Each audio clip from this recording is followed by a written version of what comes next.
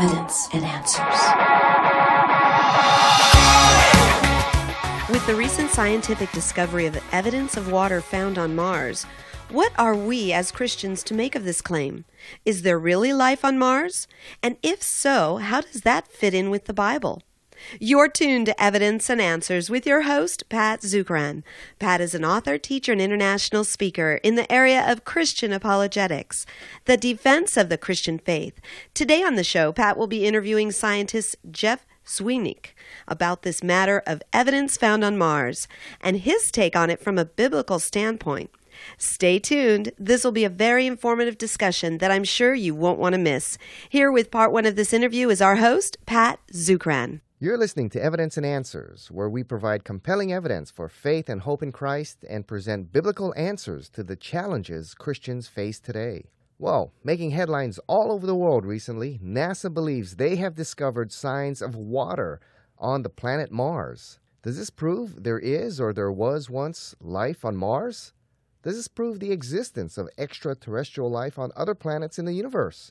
And if so, what implications does this have to biblical teachings and our faith in Christ? To help us with this discovery and its implications is astrophysicist Dr. Jeff Zwirink. Jeff is a research scholar with reasons to believe. He earned a Ph.D. in astrophysics from Iowa State University. His writing and speaking encourage people to consider the connection between Scripture's truth and the scientific evidence. He is the author of Who's Afraid of the Multiverse and co-author of the Impact Events series. Jeff also holds a part-time research faculty position at UCLA. So it's a great privilege to have Dr. Jeff Zwirink on our show. Jeff, welcome to the show. Thanks, Pat. It's good to be here today. Jeff, give us a thumbnail sketch of what the discovery was on Mars recently. Well, this was a discovery. We've been looking for evidence of water out on Mars, and there are some kind of tantalizing signs that Mars has had water in its past. I think there's some pretty good, strong evidence for that, but there's this open question of, is there water on Mars today, or does liquid water ever show up on Mars today?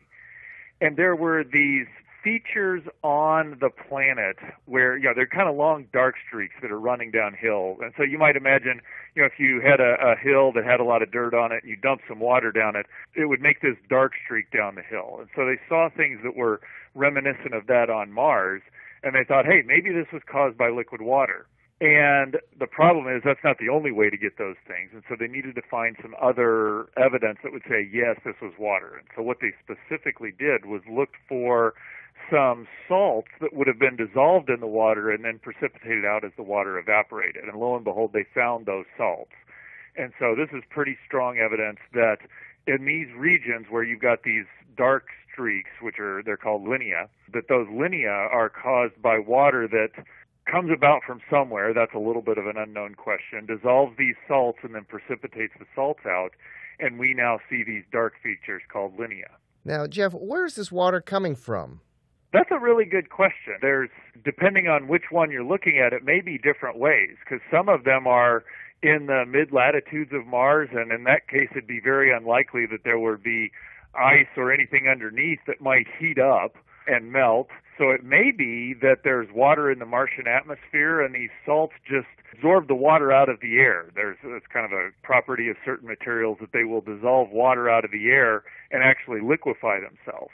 And so it may be that. It may be in other regions there may be subterranean ices that are melting as the temperature gets warmer. It's really kind of an unknown as to where these might come about. But we do know other places like the Phoenix lander, where it landed, it dug a hole in the ground and found what looked to be water ice cubes. So there is water around on Mars, but it's unclear where exactly the water's coming from for this. But the significant thing is that it looks like there's actually liquid water or minute amount of liquid water around even today.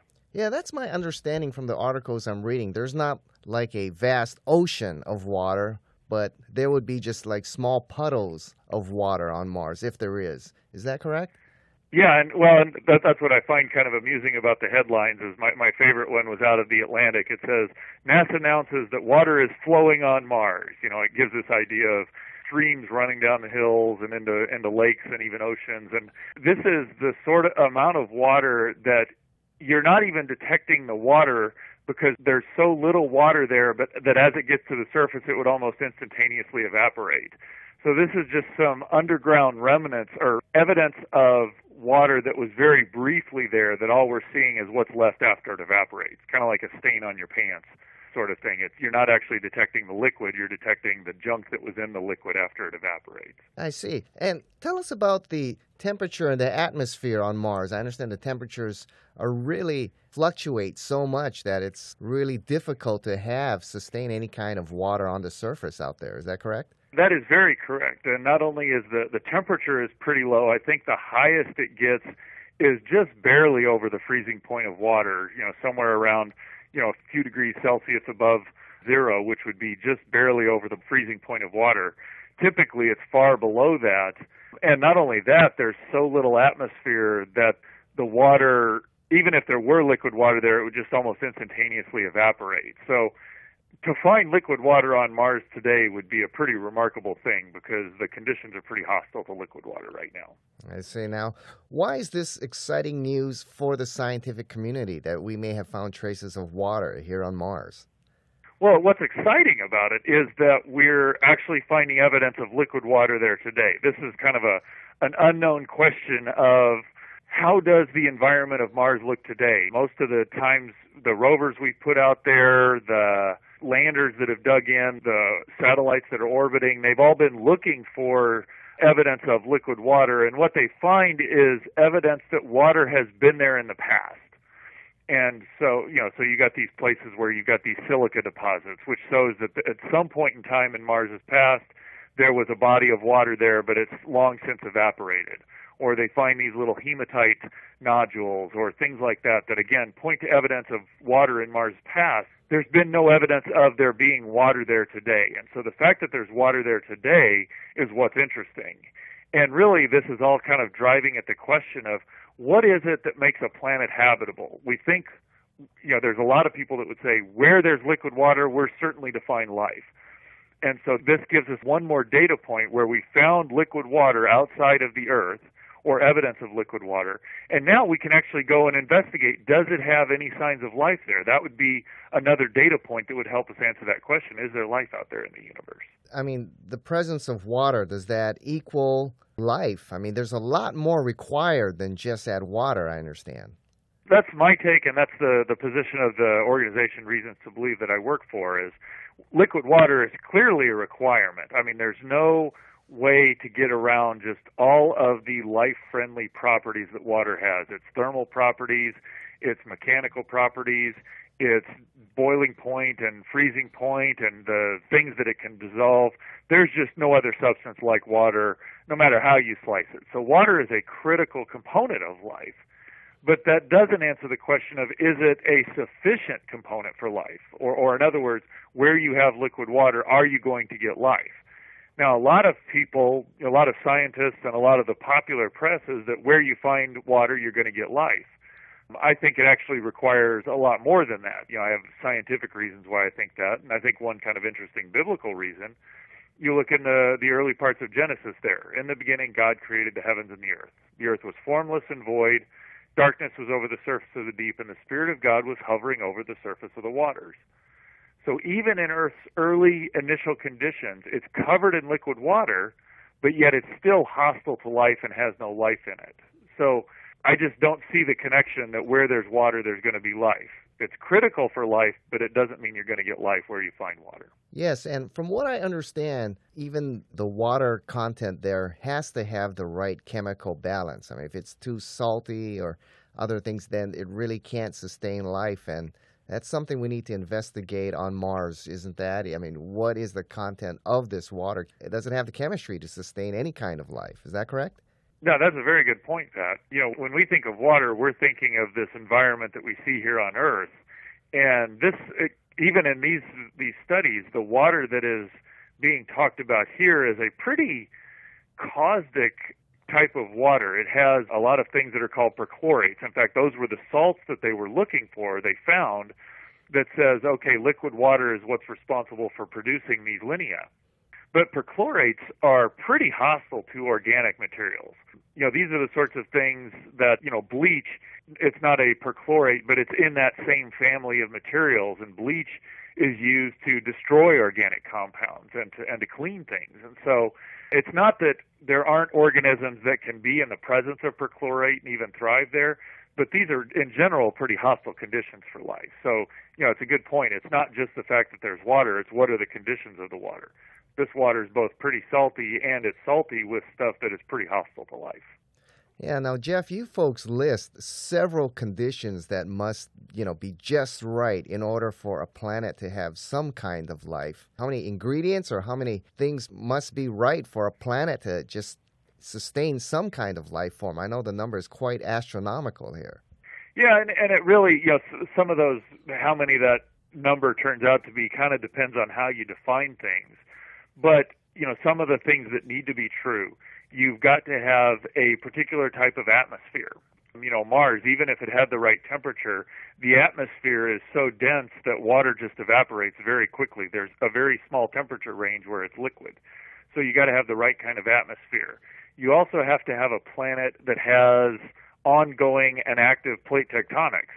And again, we see kind of evidence for tectonic activity in Mars's past, but we see very little evidence of it today. In contrast, Earth has this very vibrant tectonic cycle that it goes through, you got volcanoes and earthquakes. It's a sign of active, ongoing plate tectonics. You need to have soils. That's one thing that I find kind of interesting as we've been able to get out onto Mars and investigate what it looks like. There are Martian soils, if you will, but when we look at those soils, they're very different compared to Earth soils. I grew up in Missouri and Iowa, and we've got very good soil for growing things. In fact, you're hard-pressed to have any soil that isn't growing something. I moved out here to California, and you've got these larger deserts where you can go pretty large stretches without seeing stuff growing. But even then, there's microbial life in there. But the soils that are on Mars are not particularly conducive to life at all. And so, you've got to have active tectonics, you've got to have the right kind of atmosphere, you've got to have the right kind of soils, you've got to have large mountains and deep oceans, a place for the waters to concentrate, you've got to have a star that doesn't have too much flaring activity because the radiation from that environment will be pretty detrimental to life. You've got to have a planet that has a magnetic field. That puts constraints on what kind of galaxies it can form in. And so there are just this whole sequence of things that are pretty critical for life that extend far beyond just having liquid water. Yeah, that's a great point you make. Now, when we say there may be life out there, what does, quote, life mean? Well, it can range anywhere from just the simplest bacterial or microbial life all the way up to large animals. And the short answer is we just don't know what's out there. We don't have the tools to actually make that measurement. Now, I think you can marshal some really strong scientific reasons to say that there's probably no life out there. All of the conditions that are required to get life, or that are required for life here on Earth, they may not be met anywhere else in the observable universe. And so if that's the case, then maybe there isn't any other life out there.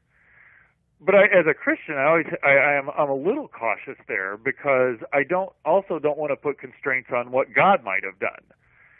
Clearly on Earth, God has done this work to prepare Earth so that it's capable of supporting life and filled with life. Might he have done that somewhere else? I don't know. As I've read through the scriptures, I just see the Bible's largely silent on what God did out there. So I'm open to the possibility that God might have done that somewhere else.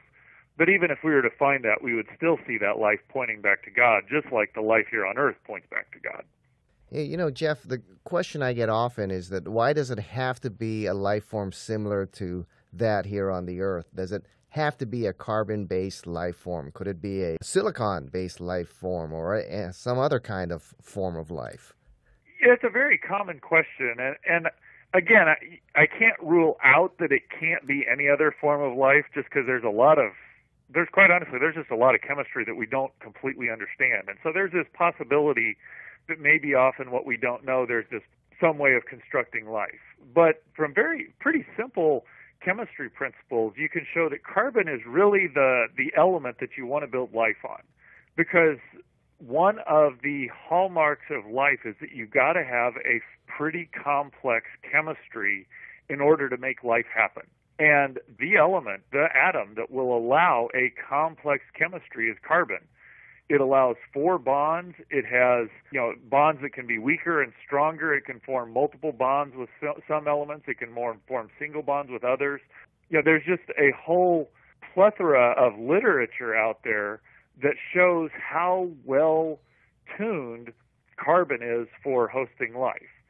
And the reason why silicon is talked in that mix is that if you look on the periodic table, silicon is right below carbon, and so it's got chemical properties that are similar. But even when you compare carbon to silicon, what carbon can do so outpaces what silicon can do that even then it's questionable whether silicon has the complexity needed for life. So I'm open to the idea that maybe someday we'll find an obscure part of chemistry that we haven't explored yet that says, okay, yes, you can do life on something other than carbon, but there's all of the data to this point points to carbon being the required atom on which you're going to build a chemistry that can host life. I see. You bring up some really good points there. Jeff, do you think we'll find extraterrestrial life on Mars or perhaps another planet? Again, I don't. That's a great question that has a whole complexity of answers. I think there's a very good possibility that we'll find the remains of life, because what happens in our solar system is that there are these times where things will hit or collide with one of the planets, and in doing so, it will excavate material from the planet and throw it out into space, and if eventually those chunks that are thrown out into space land somewhere else, and that's what we call meteorites. So we see evidence of Martian meteorites getting blown off of Mars, circulating in space, and eventually landing here on Earth, and so we can track a lot of those meteorites. Well, that process of bringing stuff to Earth also works the other way around. Things will hit Earth, blow material off, and send them off to Mars. So in all likelihood, some of those meteorites have transported life from Earth out to Mars. We may be able to find someday the remnants of life that was originally on Earth and was transported out to Mars. Well, how would we know which one came from where? Well, that's where, depending on what sort of conditions and how well preserved it was, if you go in and you find that it has the same genetic code as life here on Earth, that would be an argument that they're the same kind of life that's just been transported one to the other. In fact, a number of people have argued because Earth was so hostile to life early on that maybe life started on Mars and was transported here. Now, if we found life on Mars and life on Earth and they had the same genetic code, we couldn't distinguish which of those it was. But that's where, maybe if you could figure out, did life on Mars predate Earth or something like that, that would be some way of making that determination. But there are other ways we could conceive of different genetic codes, those sorts of things, or maybe it was an entirely foreign genetic signature on one of the organisms that we found on Mars, or the remains of the organisms. And so that would be a way of distinguishing. But until we actually find life out there, it's very difficult to know what we might be able to measure and see whether this life was from Earth or not.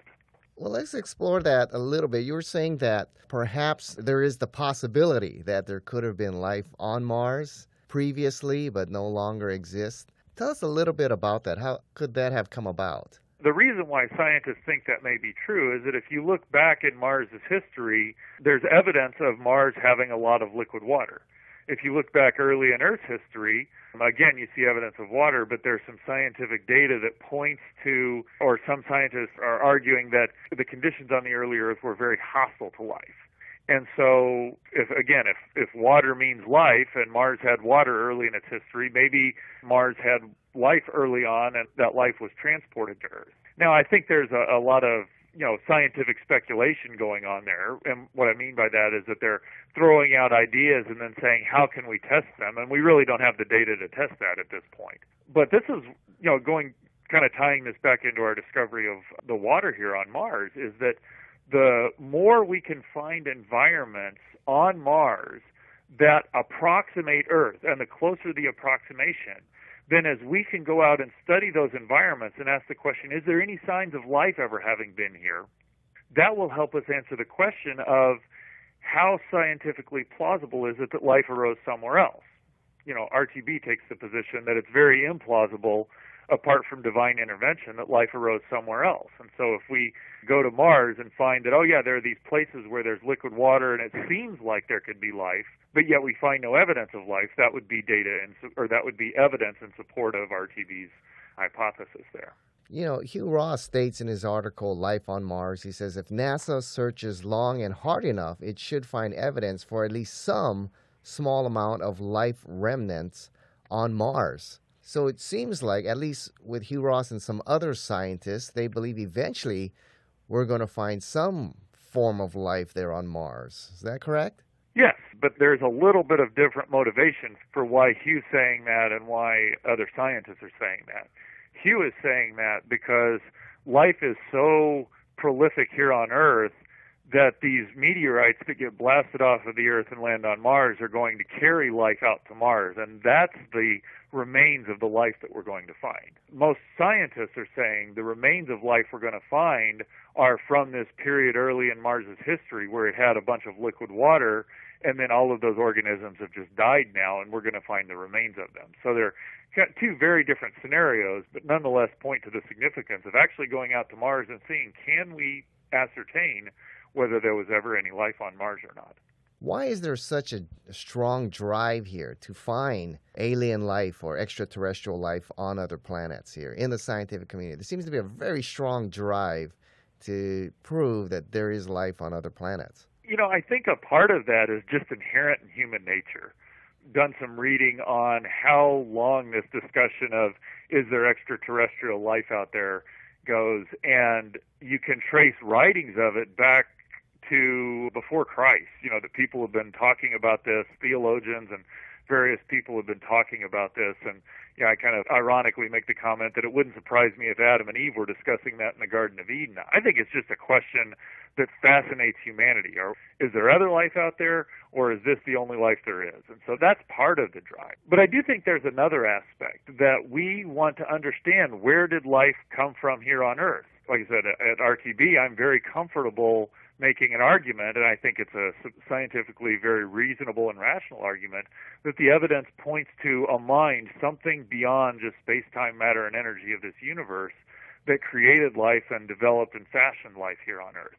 But there's a lot of secular scientists out in the community don't want to have any sort of divine or beyond natural intervention, supernatural intervention, if you will. And so they're looking for a strictly naturalistic explanation. Part of the difficulty in answering that question is that life seems incredibly improbable or incredibly rare, but we only have one sample. We have life here on Earth. Whereas if we were able to find life somewhere out in the cosmos, whether it be on Mars or whether it be some distant planetary system, that gives us two data points, and now we can begin to discriminate. Does the evidence point to a supernatural origin, or is it more consistent with just a naturalistic origin? And that's kind of why I think as Christians we need to be, or I would encourage Christians to think very carefully about this, because often the way that discussion happens is the only place we're ever going to find life is here on Earth. Well, if God chose to create life somewhere else, that's his prerogative, but we don't want to rule out that possibility, so that if it happens, we kind of by default say the naturalists have won. Because even if we find life out there, I still contend that life is going to point to a divine creator, just like life here does on Earth. Yeah, well, how is the search for extraterrestrial life going? I remember once, we had numerous programs like SETI and others searching for extraterrestrial life, but from what I understand and what I've been reading, the funding and all that has really gone down, and the search for extraterrestrial life is not as vibrant as it once was. Is that the case? I think there was a period in the 80s and 90s where it was really big and really popular, and there was a lot of telescope time devoted to it. In that sense, just kind of general support for it across the scientific community and funding agencies, that has diminished quite dramatically. Now, there are some people who are philanthropists who've given quite generously to build instruments that are dedicated towards looking for extraterrestrial intelligence. Now, what's a non-controversial statement is that there's no evidence that we have found in our 30, 40 years of searching for any sort of terrestrial intelligence or extraterrestrial intelligence.